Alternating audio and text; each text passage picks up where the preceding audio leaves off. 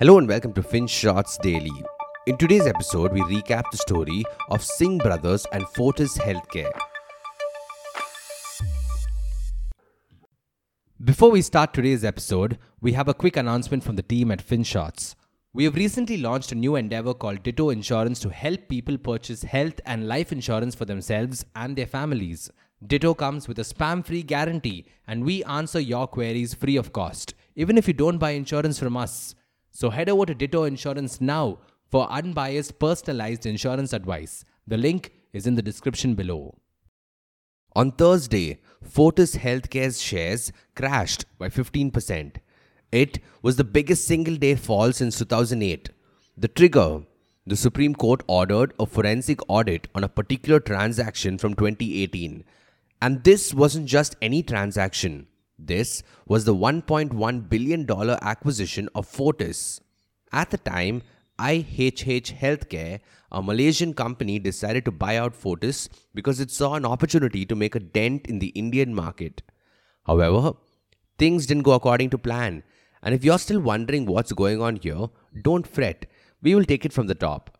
The year was 2001, and the Singh brothers, Shivinder and Malvinder, had an itch. They wanted to change the face of healthcare in India. They had a vision for what a hospital should be, how it should feel, and how it should treat its patients. Now bear in mind, they already had a flourishing family business in the pharmaceutical sector, but they wanted to forge their own path. So they set up Fortis Hospital, and it was a runaway success. In 2005, the company acquired Escorts Heart. In 2008, they acquired Wockhardt Hospitals.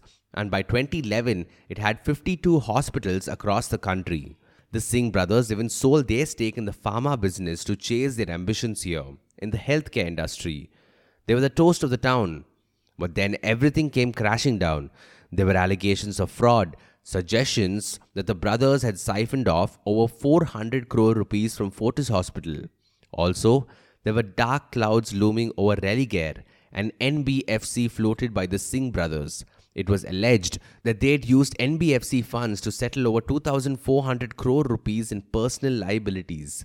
Then in 2018, the auditors refused to give the company a clean chit. Even when they finally signed off on the accounts, they laid bare all the problems plaguing the company. Meanwhile, there was a rift emerging between the two brothers. For over 15 years, the Singh brothers were like two peas in a pod. But with all the accusations flying around, Shivinder took his elder brother to court after claiming that he was as much in the dark as anyone else when it came to the accounting malfeasance at Fortis. Meanwhile, the company was at the precipice of defaulting on its obligations. And fearing this eventuality, the lenders, which is the banks, took over shares that the Singh brothers had pledged. Fortis was soon put on the chopping block. Manipal Hospital made an offer.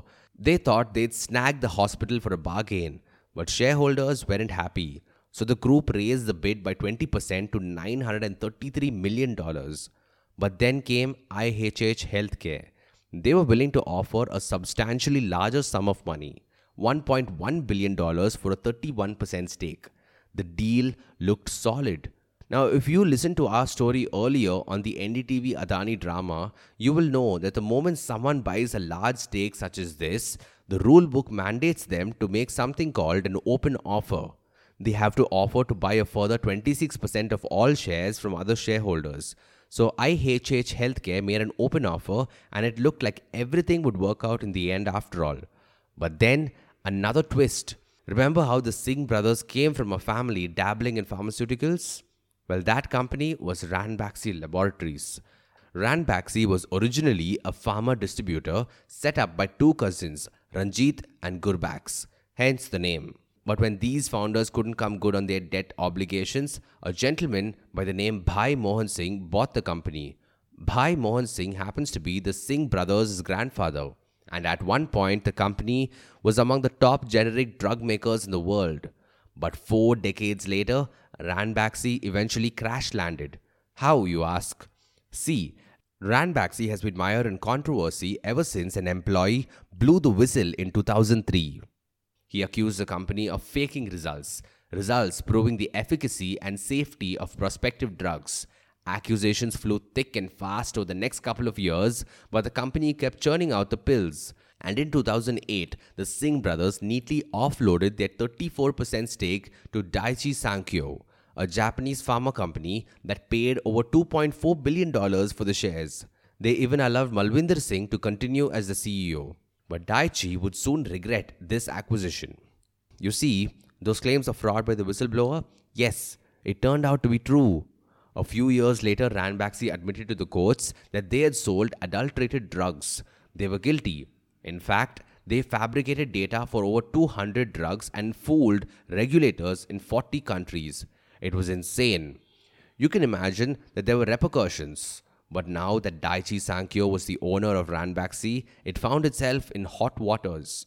In 2013, after spending billions in acquiring the company, Daiichi Sankyo had to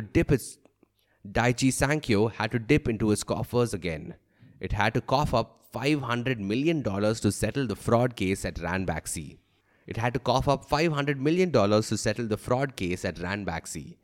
And they were seething. So Daiichi went after the Singh brothers. They claimed that the duo knew exactly what they were doing when they decided to sell their stake in Ranbaxy. And they took the matter to a court in Singapore seeking compensation.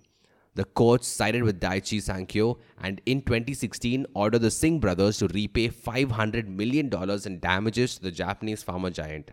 But it never saw a dime. However, a few years later when the Fortis IHH deal was announced, Daiichi Sankyo saw an opening. They went to the courts once again seeking a stay on the deal until they were rightfully compensated. And the courts agreed. In December 2018, the Supreme Court put the IHH Fortis open offer on hold. But people were still hoping for the deal to go through eventually. However, now that the courts have ordered a forensic investigation, it seems that the deal may be in jeopardy after all.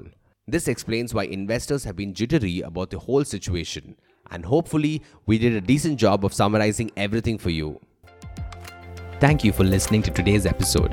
FinShots Daily is available on a bunch of streaming platforms such as Spotify, Apple Podcasts, and Google Podcasts. So make sure you follow us on your favorite podcast streaming platform. Until next time.